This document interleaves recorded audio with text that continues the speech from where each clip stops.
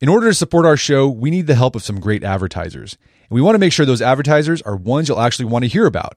But we need to learn a little more about you to make that possible. So go to podsurvey.com/artofman and take a quick anonymous survey that will help us get to know you better.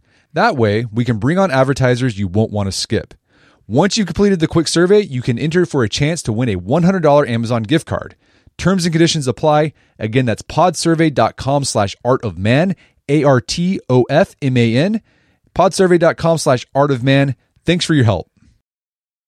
This episode of the Art of Manliness podcast is brought to you by The Strenuous Life. The Strenuous Life is an online platform that we created to help you put into action all the things we've been talking about on the podcast for the past 10 years and writing about on the Art of Manliness. We've done that by creating a series of 50 different badges based around 50 different skills. There's hard skills like wilderness survival, self-defense, but also soft skills like personal finances, social skills, how to be a better husband, better father. And we all send you weekly challenges to put you outside of your comfort zone. We hold you accountable for your physical fitness, doing a good deed every day so you're thinking outside of yourself. We have our final enrollment of 2019 coming up in September. So if you'd like to get in on that, head over to strenuouslife.co. Make sure your email is on our list. And then when September rolls around, the first week, we'll send an email letting you know when enrollment opens up. So strenuouslife.co. Hope to see you there.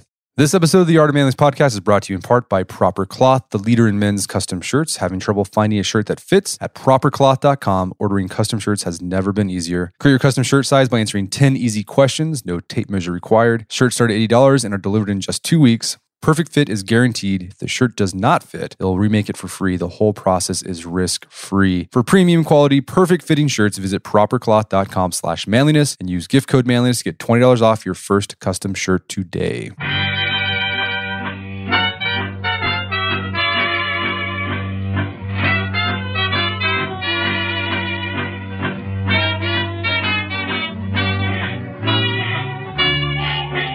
Brett McKay here, and welcome to another edition of the Art of Manliness podcast. Now, why is it you feel so motivated and excited about tackling a new project at first, but then get bored and abandon it? Why does passionate love often quickly turn into ambivalence? And why does it feel like you had more zest for life and work in your 20s than you do in your 30s and 40s? Well, much of the answer can be found in a single chemical in your brain called dopamine. That's the case today's guests make, at least. Their names are Daniel Lieberman and Michael Long, and they're the co-authors of a new book entitled The Molecule of More: How a Single Chemical in Your Brain Drives Love, Sex, and Creativity. Daniel is a professor of psychiatry at George Washington University, and Michael is a trained physicist turned writer. In The Molecule of More, they team up to explore a chemical that compels us towards achieving our goals, but also towards addiction. We begin our conversation discussing the situations in which dopamine plays a role in our lives, how it's made, and how dopamine levels change throughout our lifetimes. We then discuss how dopamine drives our endless search for novelty and the problems this can cause if we don't learn how to switch from the excitement of anticipating something to enjoying it in the here and now. Daniel and Michael then walk us through dopamine's role in addiction to things like porn and drugs, and the differences between desire dopamine and control dopamine. Along the way, they share insights on how to harness your dopamine so it works towards your greater goals rather than against them. If you love the thrill of the chase but have a hard time transitioning from pursuing something to actually building it, this is the podcast for you. After the show's over, check out our show notes at aom.is/dopamine.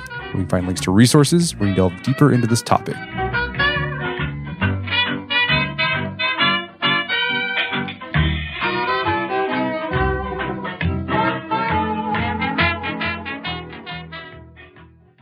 Daniel Lieberman, Michael Long, welcome to the show. Thanks so much, Brett. Thanks much. All right, so you two co-wrote a book called The Molecule of More: How a Single Chemical in Your Brain Drives Love, Sex, and Creativity and Will Determine the Fate of the Human Race. All right, that is apocalyptic there. Big title. At least we didn't pick a big topic. Right. So it's about dopamine.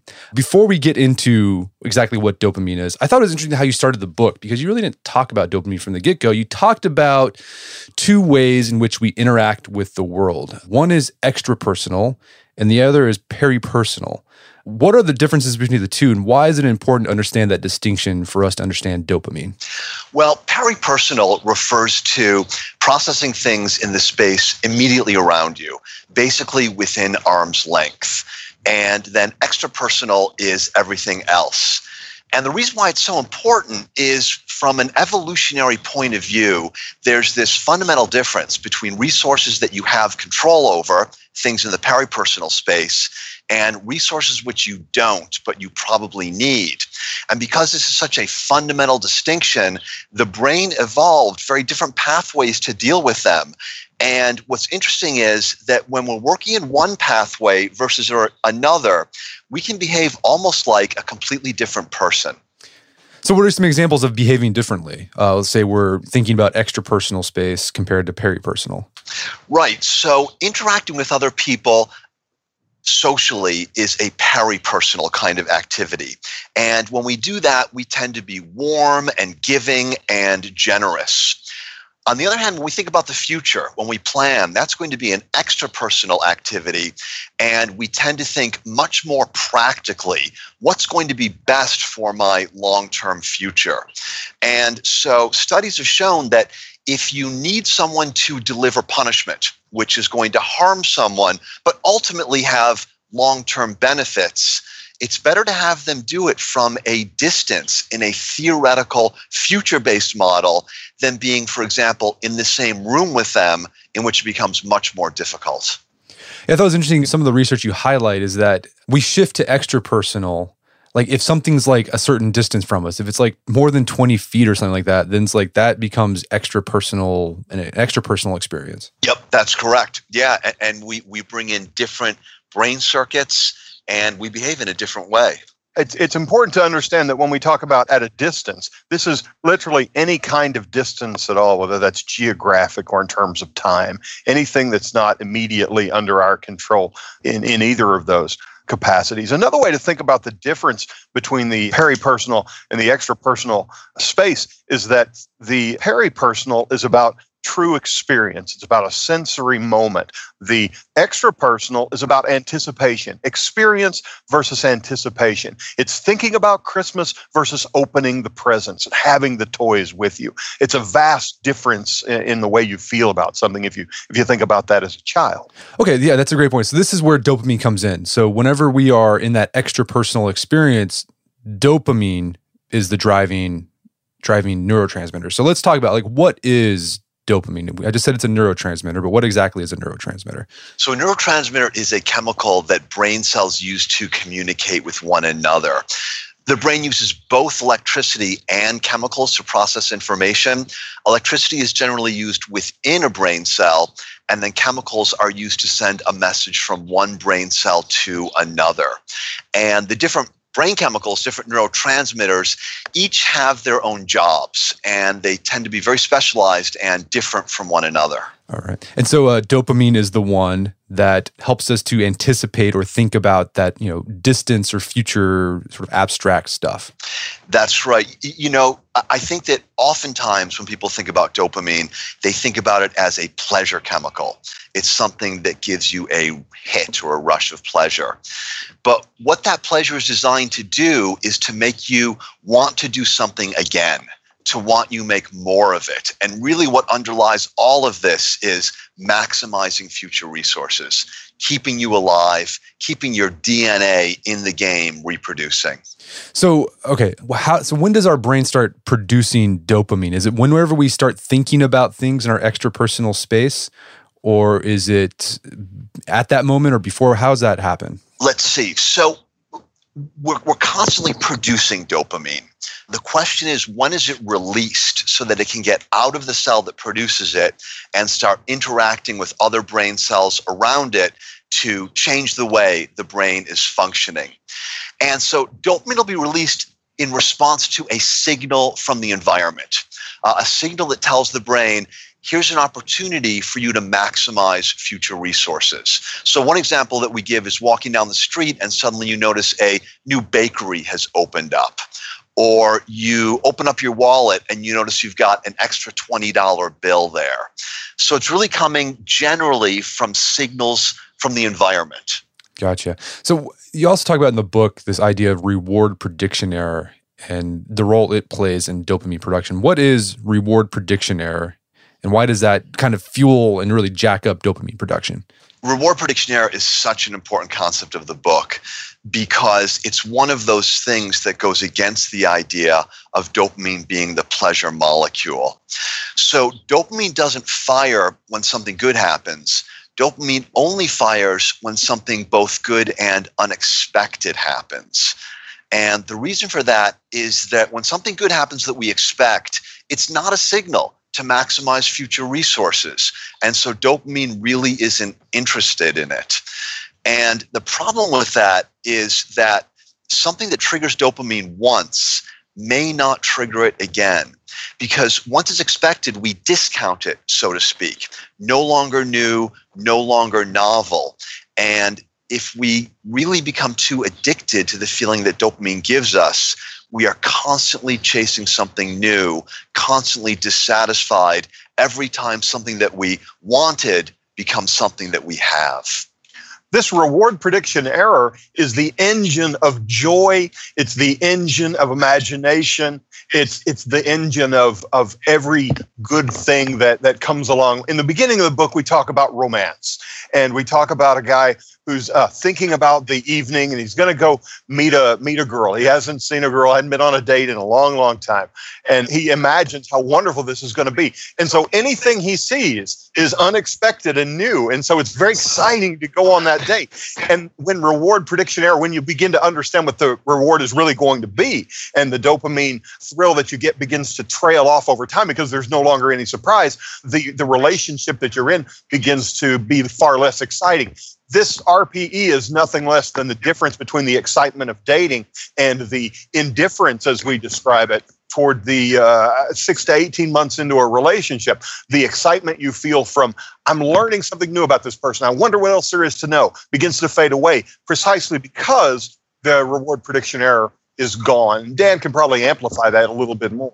Well, later in the book, we talk about a patient in therapy who is experiencing the loss of the dopamine hit, not 12 to 18 months later, but as soon as the woman he is pursuing agrees to go home with him.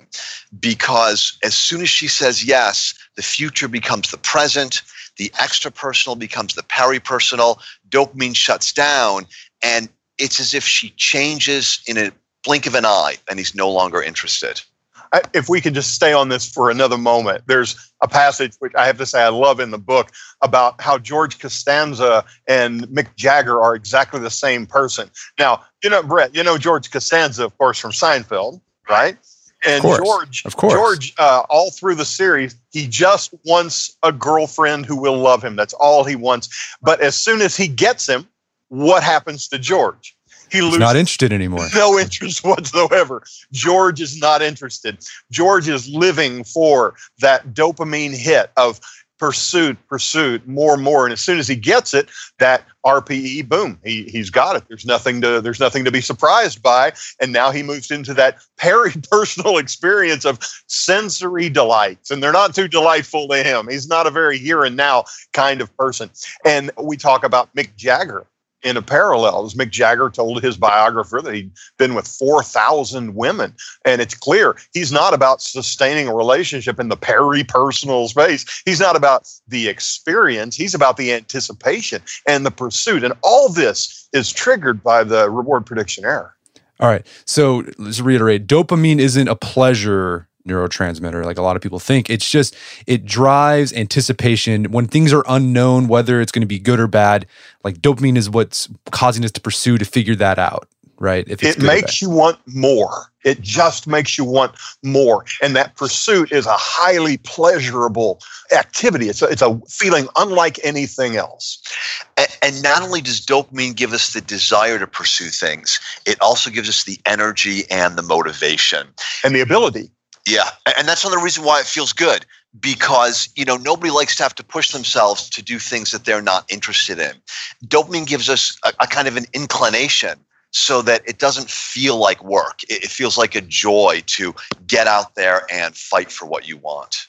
If you've ever written a piece of any length at all, and I write for a living, it's much easier to start a book than it is to keep writing a book, as we know, between us, and to finish a book, because up front it's all unknown, it's all a mystery. It's all exploration. It's such fun, such delight. But as soon as you've moved past the anticipation and now you're doing the grunt work, it's a different kind of pleasure. And hopefully you're the kind of person who can appreciate that pleasure, because otherwise it ain't getting done. Right. Well, another like very acute example of reward prediction error in dopamine is like slot machines or gambling, right?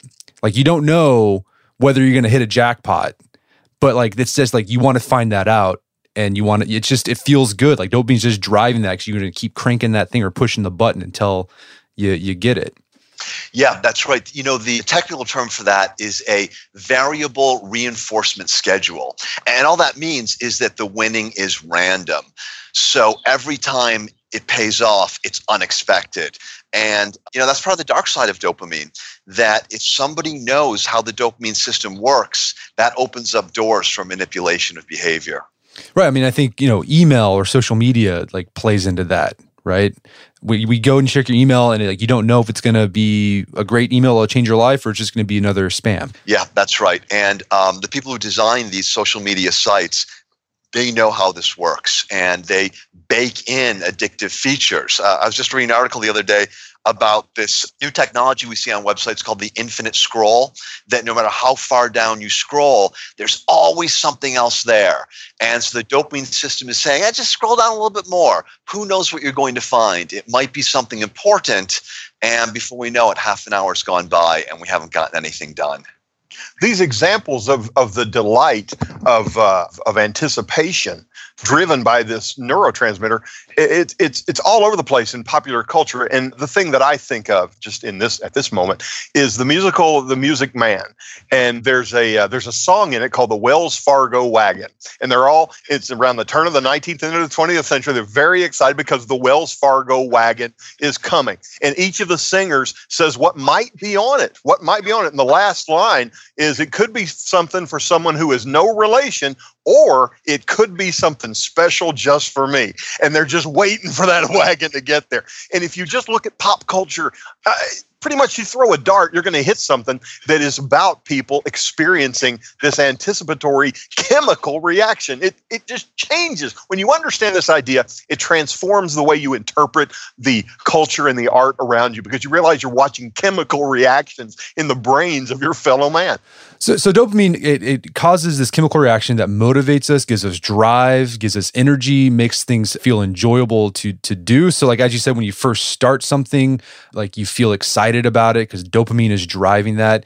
I'm curious, are some people, I guess would be the right word, like are some people more dopagenic than others? Like do some people have more inherent drive because they have more dopamine in their system, or they respond better to dopamine than other people do? Yes, there's a clearly delineated genetic component to this. And we know about two things. One thing is dopamine receptors. So after dopamine is released by a brain cell, it kind of floats around in the brain until it grabs onto a receptor that catches it. And the interaction of the dopamine with the receptor causes changes in the brain cell that the receptor is sitting on. So some receptors are very sensitive and they cause big brain changes. Others are relatively insensitive and not a whole lot happens. So people who have these very sensitive receptors, they are what we call very dopaminergic people. And there are some characteristic personality features that go along with that. Let me jump in too and say it's important to remember through all this that it's not just, oh, isn't it interesting that the brain has a chemical that makes you want more? You always have to remember this flows from the idea that this began as a survival thing. You have to propagate the species. You have to have shelter. You have to have food. And none of those things can be found unless you seek them out. They don't exist in the peripersonal space. If you sit here and do nothing, you will die. And so this chemical gives you pleasure when you look for something that is useful, when you seek something that's useful, when you find something that's useful. And since, well, not to get too far ahead, but But if it weren't for this chemical, we wouldn't seek out these new things. Now, it turns out that in the process of seeking other new things, we end up creating progress as a species. There's more to finding. There's more things to find than just food and shelter and sex. But it is an absolute evolutionary imperative. And without it, we would sit here on a rock and fade away if we had even made it that far. So, Daniel, you were talking about some behavior characteristics of people who are sensitive to dopamine. What are some of those characteristics that we often see in people who are highly sensitive to dopamine? It's a little complex. And the reason is that, as we speak about in the book, there are different dopamine pathways in the brain that do different things. They're all have one thing in common, and that is that they're designed to maximize future resources, but they go about it in different ways. And what the personality characteristics are going to look like have a lot to do with which pathway is involved, but also, of course, we want to make sure that we don't oversimplify the human mind. It's not just the chemicals that we're born with, the genes that we're born with that have an effect. It's also what happened to us over the course of our lives, what were the environmental influences, and what were the choices that were made. That said, we do see some characteristic effects. Someone who is very dopaminergic can be impulsive and pleasure-seeking. They may find it difficult to restrain themselves when they see something that's setting off dopamine, something that they want. Other people who are very dopaminergic can be very long-term thinkers. They can be unemotional and detached, always thinking about what's going to be best for my future and neglecting their present happiness. Now, when dopamine levels really get off the charts, we can get mental illness. And the most famous one that's associated with a hyperdopaminergic state is schizophrenia. We can also see attention deficit disorder and bipolar disorder associated with this. So going into this two different types of dopamine systems, I think this is what you're talking about in the book. You talk about desired dopamine and controlled dopamine. So basically, it's the same dopamine, but it's just that it's different systems that are being used. Exactly. Yeah, we compare it to fuel going through a rocket ship. It can go through the main thrusters. It can steer the ship. It can go through retro rockets to slow it down. The desired dopamine is kind of like the gas pedal. It's motivation. It says, go, go, go, go and get that. The control dopamine is based on part of a more evolutionarily new part of the brain, a little bit more sophisticated. And instead of just going and grabbing for things that we want, it says, let's think about this. Let's decide if this is a really good idea. And if it is, let's use our cognition to plan and take this one step at a time to really maximize our resources in the largest possible way. Well, I'm curious, can you influence whether you're using desire dopamine systems or controlled dopamine systems? Because on the one hand, I think, man, that'd be awesome if I can just be like a controlled dopamine guy, because it means I can just focus on my long-term goals. I won't be distracted by email or social media or whatever, those sort of quick hits I get from desired dopamine. So can you influence which systems you turn on or off? Well, you can take drugs. Unless you're Mr. Spock, then you're kind of got it turned on. But sure, yeah. But it's interesting what drugs do. So let's take somebody who has ADHD, attention deficit disorder. These are people who tend to be very impulsive, and they have difficulty focusing and concentrating. So these are people who have an imbalance between desired dopamine, which is making them impulsive, and control dopamine. They've got a deficit there, which is making it hard for them to make long-term plans. So we give them stimulant medication, drugs like Adderall or Ritalin, to boost the dopamine in the control circuit. And that does exactly what you described. It makes them less impulsive. It makes them take a longer-term view. It makes them able to focus and concentrate on things that can be challenging. But there is a downside, and that is that when you have too much control dopamine, it suppresses your creativity. It suppresses the ability of your brain to make connections that on the surface appear to be completely unrelated, because control dopamine is so logical and rational.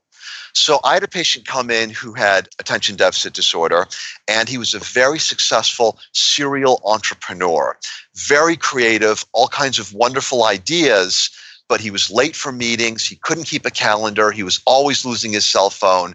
He couldn't read difficult material. We talked, and we actually decided that we would not medicate him because he had assistants who could take care of the details of his life. The most important thing for him was to maintain his ability to think creatively and come up with new ideas. So yeah, it sounds like controlled dopamine is good, and it is in most situations. It keeps us out of trouble, but we have to remember that balance is usually the best thing. So I imagine like regular people who don't have ADHD, like taking Adderall or something like that is not going to do anything for them. Will it? It'll make it a little bit easier for them to focus and concentrate. It's not going to do a whole lot. A lot of college students abuse it because they think it's going to help them get better grades. It actually doesn't. When we randomize people, they don't get better grades. All it does is make things a little bit easier. It's kind of like taking the escalator instead of the stairs. And not surprisingly, it weakens those psychic muscles, so to speak, that students really need to motivate themselves. Not a good idea. So we've talked about there's genetic differences. Some people just have a tendency, they're highly sensitive to dopamine, so they're very they're seeking, creative. They're just jumping from one idea to the next. They might be hyperactive. Some people are less so. I'm curious, does dopamine sensitivity production change throughout someone's lifetime? Like, are there some periods of your life where you're more sensitive or create more dopamine than others? Yeah, we seem to create the most in our 20s. Interestingly, that's also when we produce the most testosterone, which is responsible for aggression. So we've got this combination of aggression and motivation. And that's why people in their 20s, when they're just starting out their life, trying to put together a career, they've got the energy it takes to overcome all kinds of obstacles. As we get older, the desired dopamine in particular starts to go down. And for most people, creativity starts to fall. And, we start working smarter rather than harder. We do become more and more effective as we get older because wisdom really outweighs the raw motivation and desire of dopamine. But there are things that are lost along the way. So if you're in your 20s, take advantage of that. Right. Yeah, that's right. Work hard. This is your big chance. Your big chance. And if you're past that time, well, you just got to work smart now. Well, you look at the great discoveries in science and the great pieces of art, and not in every case, but in many, many cases, it's from people in their late teens and early 20s. The great theories of physics came from people when they were around the age of 20 or so. Okay, so I'm not going to be the next Einstein because I'm 35. So, all right, that's okay. So let's talk about the dopamine and how it interacts with what you call the here and now. So yeah, we've been talking about dopamine. Let's talk about what you guys call the here and now neurotransmitters. So these are the here and now are the neurotransmitters that we kind of use whenever we're in that parapersonal experience, correct? Yes. That's right. So what are the here and now transmitters? I imagine serotonin is one of them. Yeah, that's right. It's interesting that for the future, we've just got that one neurotransmitter, dopamine. But for the here and now, we've got a large collection of them. Pretty much everything else. Yeah. I think the reason for that is because the here and now is about reality. When we are living in the future, we're living in what we call a world of ghosts and phantoms, things that might be but aren't yet. And that's the world a lot of people just live in all the time. They're constantly planning. They're constantly thinking about what's next. They're missing the here and now, the reality. So at any rate, yeah, we've got serotonin. Serotonin is kind of a chemical that tells us everything's A-okay. Kind of the opposite of dopamine, which tells us things are not okay. You need to go out and kill a woolly mammoth or get a new job. Serotonin says everything's fine. We've got oxytocin and vasopressin, which are responsible for social interactions. Women primarily use oxytocin, men use vasopressin. And we also talk about norepinephrine, which is the fight or flight neurotransmitter. That's kind of the panic button where you just need to act in the present without thinking, without planning. Oh, and then we've got the the true pleasure molecules, the ones that are not responsible so much for quick hits, but for enduring joy and happiness. And those are the endorphins and the endocannabinoids. So you mentioned vasopressin and oxytocin. You say that men use vasopressin. Like, what's the difference between the two? Like, why do men experience something differently than women because they're using a different neurotransmitter primarily? It doesn't seem like it. It seems like, for reasons we don't quite understand, it just evolved that way. The brain, the body is very efficient. It likes to reuse things. Women use vasopressin to produce milk when they're nursing. And so I think the body just decided, we're going to use this for social connection as well. But the results are pretty much the same. When you release this, you tend to feel feelings of closeness and warmth to people you're connected to. And so sometimes it's been called the cuddle drug. What is not emphasized so much, though, is that it also creates hostility to people who are outside of your group. So it's not only the cuddle drug, it's also the racism chemical. We're going to take a quick break for you. Word from our sponsors. All right, wedding season's upon us. And if you are attending a wedding, you want to look the part. So if you don't have a suit and you need one fast, or it's one of those tuxedo required types of events, you don't have a tuxedo, thebblacktux.com has got you covered and lets you rent awesome suits and tuxedos in all styles, all online. Do not have to step foot in a tuxedo store. Thebblacktux.com, not only do they have traditional fare, like traditional tuxedos, traditional suits, they also have funky, cool options like the Emerald Shawl tuxedo. And if you're going to go that route, you're going to have to really own that. They got a free home try-on program, so you can feel the quality and see the fit months before your event. You can also judge whether the Emerald Shawl tuxedo is something you should wear. After ordering your suit, it'll arrive 14 days before your event. If anything is less than perfect, the Black Tux will send you a replacement right away. You wear it, turn heads, then send it back 3 days later. It's that easy. Again, you don't have to step foot in a tuxedo shop. This is great. So shipping is free as both ways. To get $20 off your purchase, visit thebblacktux.com/manliness. Again, that's thebblacktux.com/manliness for $20 off your first purchase. The Black Tux, premium rental suits and tuxedos delivered. Also by Indochino. We've talked about on the podcast with some of our style guests, and we've written about it on the site. Every man should have at least one suit in their wardrobe. So you're going to wear this to job interviews. You're going to wear this to funerals, weddings. Anytime a suit's required, you have it in your arsenal. Now, you can buy off the rack, and the thing is, you can tailor it a little bit, but there's certain parts you're not going to be able to tailor an off-the-rack suit, so it's not going to fit you just right. The other option is to go custom-made, so it's made to measure. You're probably thinking, Brett, it's going to cost an arm and a leg. Not so with Indochino. At Indochino.com, you can get a made-to-measure suit, customized however you want, for about the same price you'd pay for an off-the-rack suit at a department store. Here's how it works. You go to Indochino.com, you pick out the fabric you want to use, the style of jacket you want, how the lapels look, the pockets, the pants, whether they're pleats, no pleats, cuffs, no cuffs. You follow their easy to follow measuring guide. I got a video where you go through this. I did this with my navy blue suit that I got from Indochino. Really easy to follow. Pick everything out, send it over to Indochino. In 3 weeks, you'll have a custom made to measure suit sent to your doorstep. It's fantastic. Now, if you want to try this at a discount, I got an offer for you. This week, my listeners can get any premium Indochino suit for just $379 at Indochino.com when you enter the code manliness at checkout. Again, that's Indochino.com, code manliness to get any premium Indochino suit for $379. That's over 50% off the regular price for a premium made-to-measure suit. Plus, shipping is free. Again, one more time, Indochino.com, promo code manliness to get any premium suit for just $379 plus free shipping. This is an incredible deal for a perfectly tailored suit. Do it today. And now back to the show.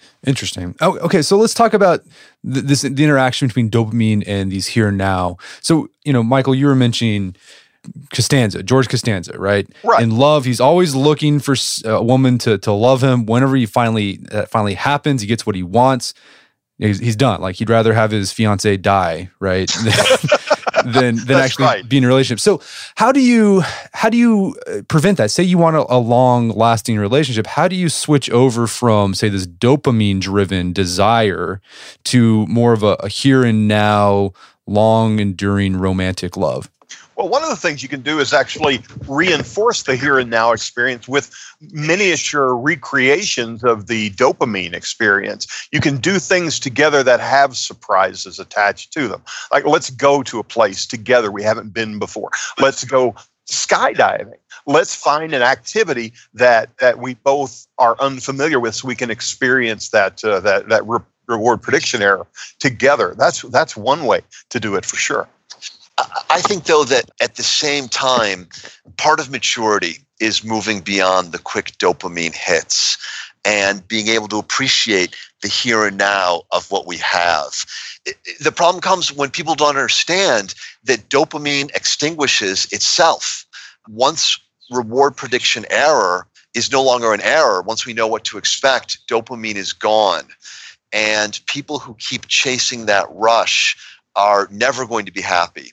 So I think that it begins with an acceptance that dopamine is a beginning, but it's not going to last forever. We have to accept the fact that we need to find that replacement.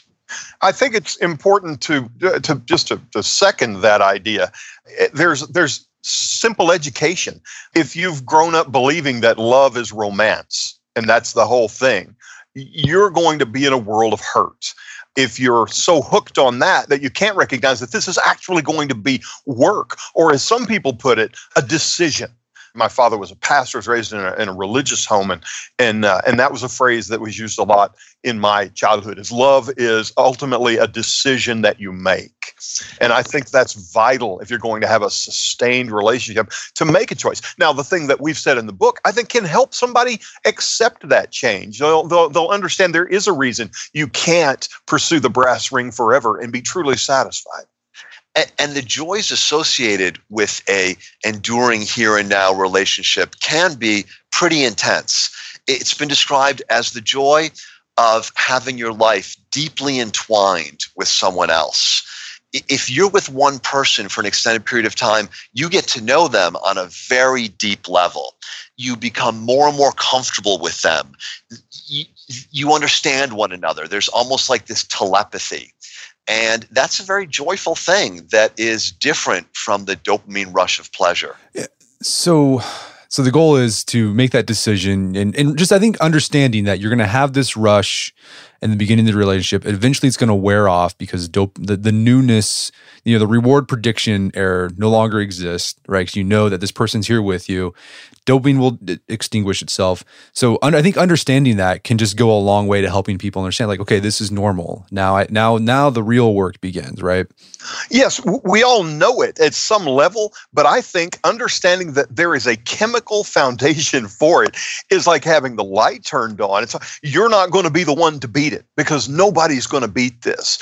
And it's one thing to be aware of how the world works, but to know this is how you're wired.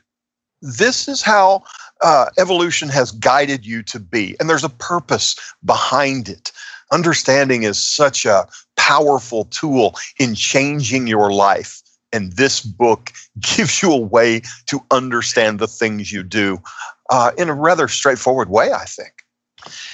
Understanding is important because when that dopamine rush wears off, when you fall in love with someone, you don't want to fall into the trap of saying, well, maybe I'm not in love with this person anymore.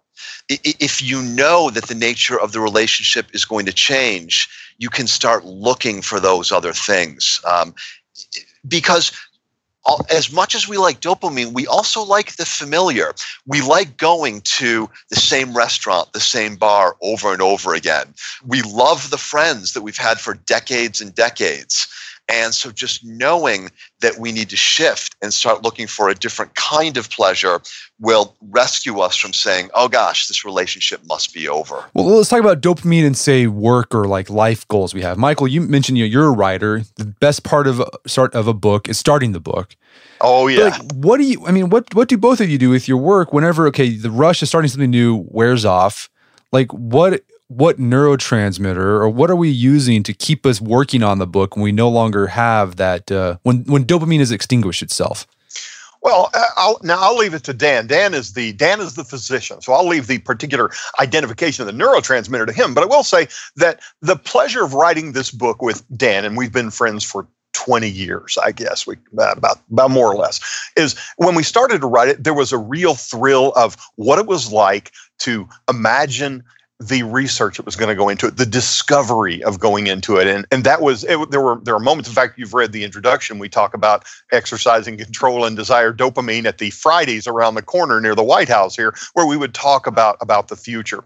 That was one kind of pleasure. And as we got to the point where we were working on the text, at one point I remember we had more than one disagreement, argument, debate about individual phrases that would go for more than an hour. And it was a different kind of fun because it wasn't about how's this going to come out. It's about learning how his mind works and learning how my mind works and finding a compromise in there. Now I can leave it to my co-author to attach the chemistry to it. But definitely it was not about anticipation anymore. It was about the pleasure of being with my friend and learning more about him. You know, when I think about this question, I think about a side of dopamine we haven't talked about yet.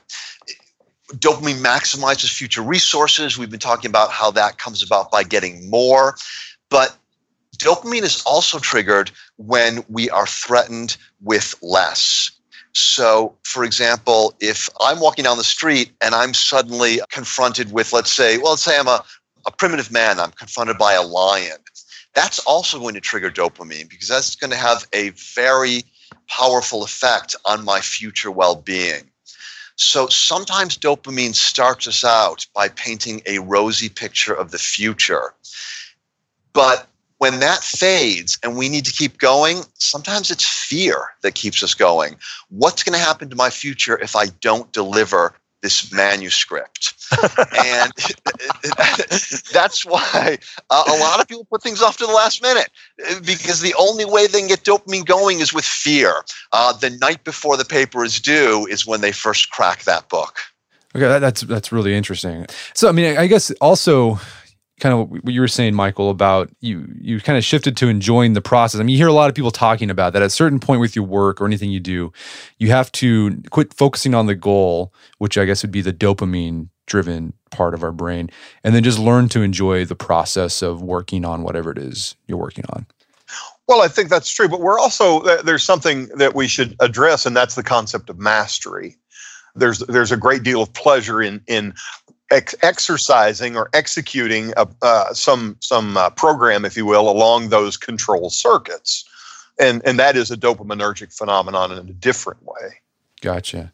So let's talk about dopamine and this idea of miswanting. So this is something we've written about before on our site. There's a difference between wanting something and liking something. Because sometimes, you want something really bad and then you finally get it and then you find out like, boy, I really don't like this. So, I mean, is there anything we can do now that we understand dopamine's role in reward prediction error to prevent us from miswanting? Because that happens to a lot of people. Like you start, like say there's a goal you think you want really bad, it looks really enticing. You work really hard to get it. You finally get it and you're like, boy, this is not good. I'm not enjoying this. Well, this takes us toward addiction.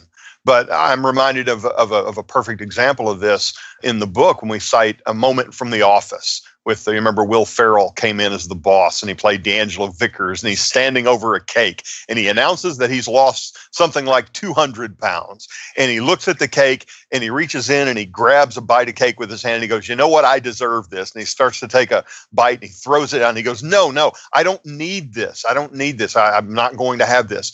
Oh, but I deserve it. I'm going to have it. He grabs a bite and he's torn in the moment, absolutely, between I want this and I don't like this. And there's a huge difference, but the feeling is hard to distinguish. I think it also raises an interesting philosophical question. The idea that what do we mean when we say I? What is the I in I want this? And I think that we have to remember that in some ways we are not our brain. If our brain says, hey, I want to eat that pint of ice cream, we need to step back and say, well, maybe circuits in my brain want to eat that pint of ice cream, but maybe me as my essential being, whatever that might be, maybe I don't agree with those circuits in my brain. So I think that in some ways we need to take a step back and realize that just because certain circuits in our brain are telling us to do something, that doesn't necessarily mean that's what we actually want. Wow, that's pretty deep. Yeah. So we are not our dopamine circuits necessarily. We are not. We benefit from them, but we've got to use them as a tool, and we've got to use them wisely. If there were just the desired dopamine circuit, then we would simply walk around in a state of constant hoovering up everything we wanted. The controlled dopamine not only gives us the ability to figure out how to get that thing, but it tells us perhaps this isn't the moment to get it, or perhaps we should make another kind of decision. It's very easy to fall prey to that. I want it. And that can be, in the case of addiction, an overwhelming desire. But the control dopamine gives us the opportunity to pause and reflect and say, you know what, there may be a better answer. So the wanting is so powerful, and that's the thing that's the first thing that comes to us as human beings, and it's the control dopamine, the reflection that comes later, and that's the thing that we're constantly struggling. It's this battle between what do we actually like enough to act on the want. Otherwise, we do nothing but want and seek. Well, let's talk about addictions. You brought that up. I think it's a perfect example of miswanting, right? You have this desire to use a drug, maybe look at porn, check the internet. I mean, whatever it is, right? But once you do it, you're like, this is terrible. I don't like this. I feel terrible. Like drugs especially, right? You have the desire, you do it, and it just makes you feel like crap, and it can even kill you. So, I mean, why is it that drugs cause us to like want things? Does it just increase dopamine production? What's going on with, say, a drug? Dopamine is usually triggered by complex things going on in the brain. So signals might come through the eyes of, let's say, an ice cream cone. And we process it, and eventually it trickles down to the dopamine system, which releases and creates wanting. There's a lot of processing. There's a lot of checks and balances. Those are all bypassed with drugs. Drugs go right to the center that produces dopamine, and it hits it and releases more dopamine than natural behaviors are able to. And so really what we're doing is we are handicapping the brain. We're bypassing all kinds of sophisticated, wonderful circuits we've developed through evolution, and we're kind of turning ourselves into much more primitive organisms with this direct chemical dopamine blast. And I imagine, too, you talk about this, too, that dopamine blast causes a desensitization of dopamine receptors. So it means that you require more dopamine or stronger hits of dopamine to actually get that feeling of desire that you were seeking in the first place. That's right. As good as it feels, brain cells don't like being overstimulated in that way. So what they do is they desensitize their receptors, and it becomes harder and harder to stimulate it. And then normal pleasures that we all get, talking with a friend, going out and having a nice dinner, they don't do anything because we've desensitized our dopamine system. And eventually you give up all ordinary pleasures, and all you want to do is stay at home and do drugs. Because the need remains. It takes more and more. The returns are less and less. And that's the heart of addiction. Well, and you talk about this only applies with drugs, say like nicotine or cocaine or whatever, but like even behaviors, like you talk about porn, you have devoted a section to that. This dopamine, whenever you look at porn, it hits a blast of dopamine, but because it's so strong, it desensitizes the dopamine receptors. So that means you need a bigger hit. So that means you have to look for maybe kinkier stuff to get that same dopamine hit. That's right. It's interesting. Just this week, the World Health Organization officially designated sexual addiction as a medical illness. And I think it was just a month ago or so that they designated video game addiction as a medical illness.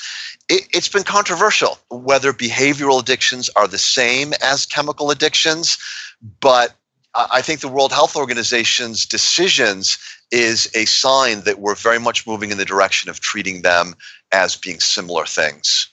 I think it's important here. This is the thing that we've talked about. The role of dopamine is a great way to approach this idea of addiction as a broader kind of thing, as opposed to what my reaction often is, now another problem that people have has been carted off and set aside as a disease that's beyond their control. if we think about addiction not as, oh, and now we're looking for a list to fill in and another reason to excuse people's behavior, we can say the brain latches on to things that provide pleasure and encourages us to want them with less and less return about the experience. And if we say it doesn't really matter what it is, you can become addicted within certain boundaries to virtually anything. So it's not about pathologizing kids who play video games too much. It's about the brain can latch on to almost anything and make it a problem by abuse of this dopamine system. And that gets us away from the, oh, well, you're just excusing bad behavior. It's an abuse of the system itself inside our head. Well, so understanding how dopamine works, like what can people do to, quash those addictions? We've got a saying in the addiction field, it's better to be smart than strong. Because the drugs hit the dopamine center stronger than anything else, it's going to be pretty tough to go against it with willpower. The old saying, just say no, that really doesn't work. The addiction is primarily your desire dopamine, and so what you want to do is counteract it with your control dopamine. So, for example, you're struggling to stay sober because you are an alcoholic, but you've got to go to a work party in which alcohol is going to be served. To say to yourself, well, I'll just go and I'll be strong, I won't drink, is probably unrealistic, because seeing that alcohol is going to unleash the dopamine. You're going to have overwhelming craving, and this experience of craving reduces voluntariness. What you're better off doing is getting a buddy to go with you to this party who can stand by your side and make sure that you don't drink. You've really got to strategize things rather than try to exert willpower in the moment. This brings us back to the earlier idea of the power of understanding. If you understand, then you're in a position to actually avoid the situation or to accommodate the temptation when it occurs. But it does begin with understanding. And I believe, again, I'm going to say this over and over, and maybe it's just the nature of my training as a physics person, is that if you understand the system beneath it, it feels a lot more reasonable to make a choice this way, rather than saying, you know what, this is going to build character. This is a matter of my maturity. No, this is a matter of understanding how the system works and using it to your advantage. You wouldn't try to put gas in the window of the car. It goes where the gas hole is in the back. And this is something we need to know about our brain, understanding the underlying piece and anticipate and work to make use of it. So it sounds like you're using control dopamine to override that desired dopamine, right? Yes. I wouldn't say override it, but I'd say to accommodate it and or perhaps oppose it. Yeah, oppose it. It's even better, because there are so many systems in the body and the brain, for that matter, that act in opposition. And this is actually using the system the way it's intended to be used. So using control dopamine, you are setting up constraints, maybe making changes in your environment to accommodate for that. So if you're addicted to a drug, that might mean just like get rid of all of it, right? Get it out of your house so it's not there in it's so close to you, right? Because you have that desire. Could be, you said having a buddy. I'm curious, are there other things we can do with the, say, here and now neurotransmitters to oppose desire dopamine in an addiction situation? Well, can we talk about triggers for a second besides just the avoiding the alcohol? Sure. Like if you know that like one of the stories in the book is about a person who used drugs, and whenever they smelled bleach, they were instantly drawn back to it, and they had to avoid the smell of bleach because it reminded them of cleaning the needles, to be rather graphic here. I believe that's how we wrote this out. Yeah. And just to make it clear, the stimulation of dopamine can bring about different kinds of experiences. It can bring about euphoria and excitement and motivation, which is all good, but it can also bring about craving, the desire for something you don't have that in many cases is going to harm you. Okay, so you got to think about those triggers, eliminate those triggers if you can. Yeah. But going back to the idea of here and now, I mean, can relationships and like really embracing relationships help with addictions? Yeah, absolutely. We've really been talking about dopamine. It's a very important part of what motivates human behavior, but probably social relationships is an even stronger motivation. Social media like Facebook and Twitter, they combine both dopamine and the power of here and now social relationships. With addictions, typically how that's done is with fellowship programs. The most famous, of course, being Alcoholics Anonymous. You develop relationships with people who are all working towards the same goal of sobriety. They give you their phone number. They're there for you for emotional support when you're having trouble. Also, there is the here and now experience of guilt if you let them down and you have a slip. And as all mothers know, there are few things as powerful for motivating behavior as guilt. So the here and now circuits can be just as powerful as dopamine. And so it's a very good idea to bring them to bear when we're trying to overcome an addiction.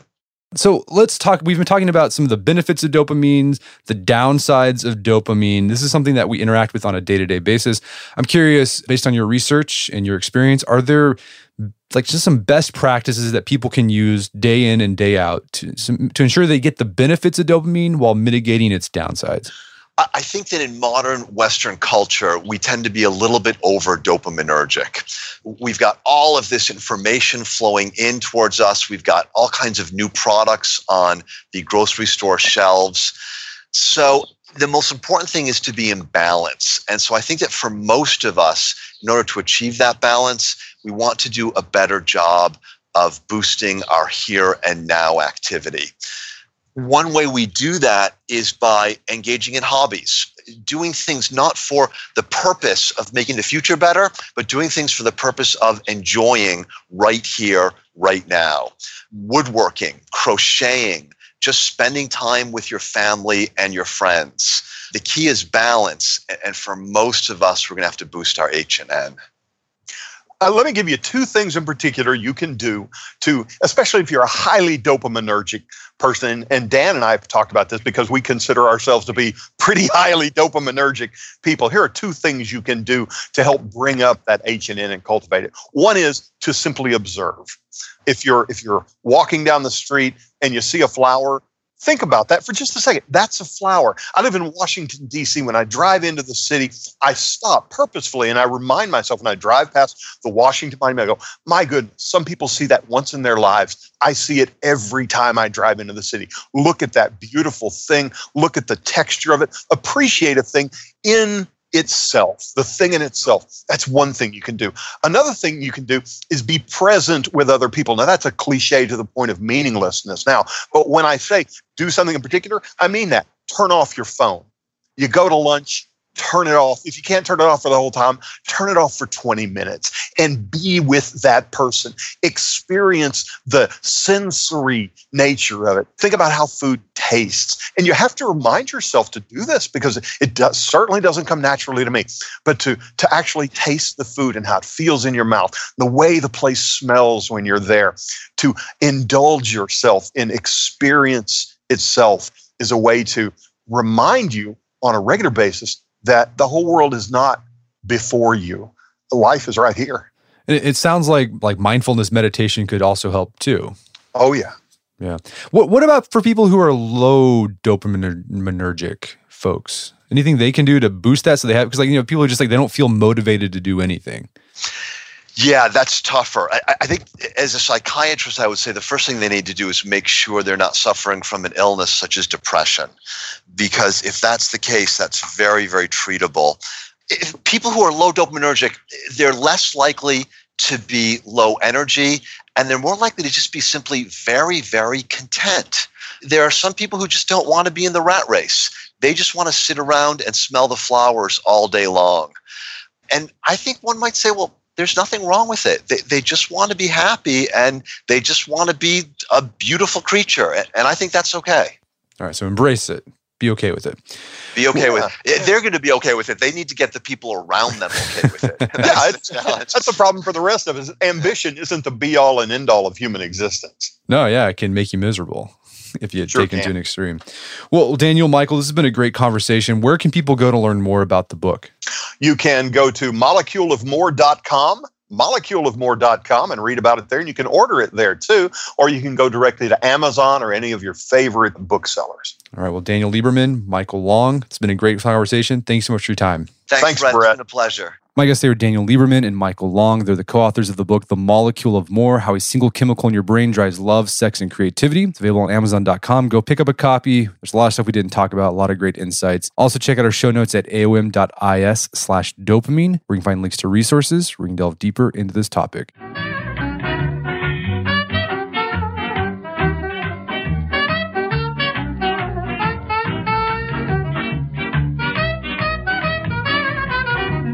Well, that wraps up another edition of the Art of Manliness podcast. For more manly tips and advice, make sure to check out the Art of Manliness website at artofmanliness.com. And if you enjoy the show, you've gotten something out of it, I'd appreciate it if you take 1 minute to give us a review on iTunes or Stitcher. It helps out a lot. And if you've done that already, thank you. Please consider sharing the show with a friend or family member who you think gets something out of it. As always, thank you for your continued support. Until next time, this is Brett McKay telling you to stay manly.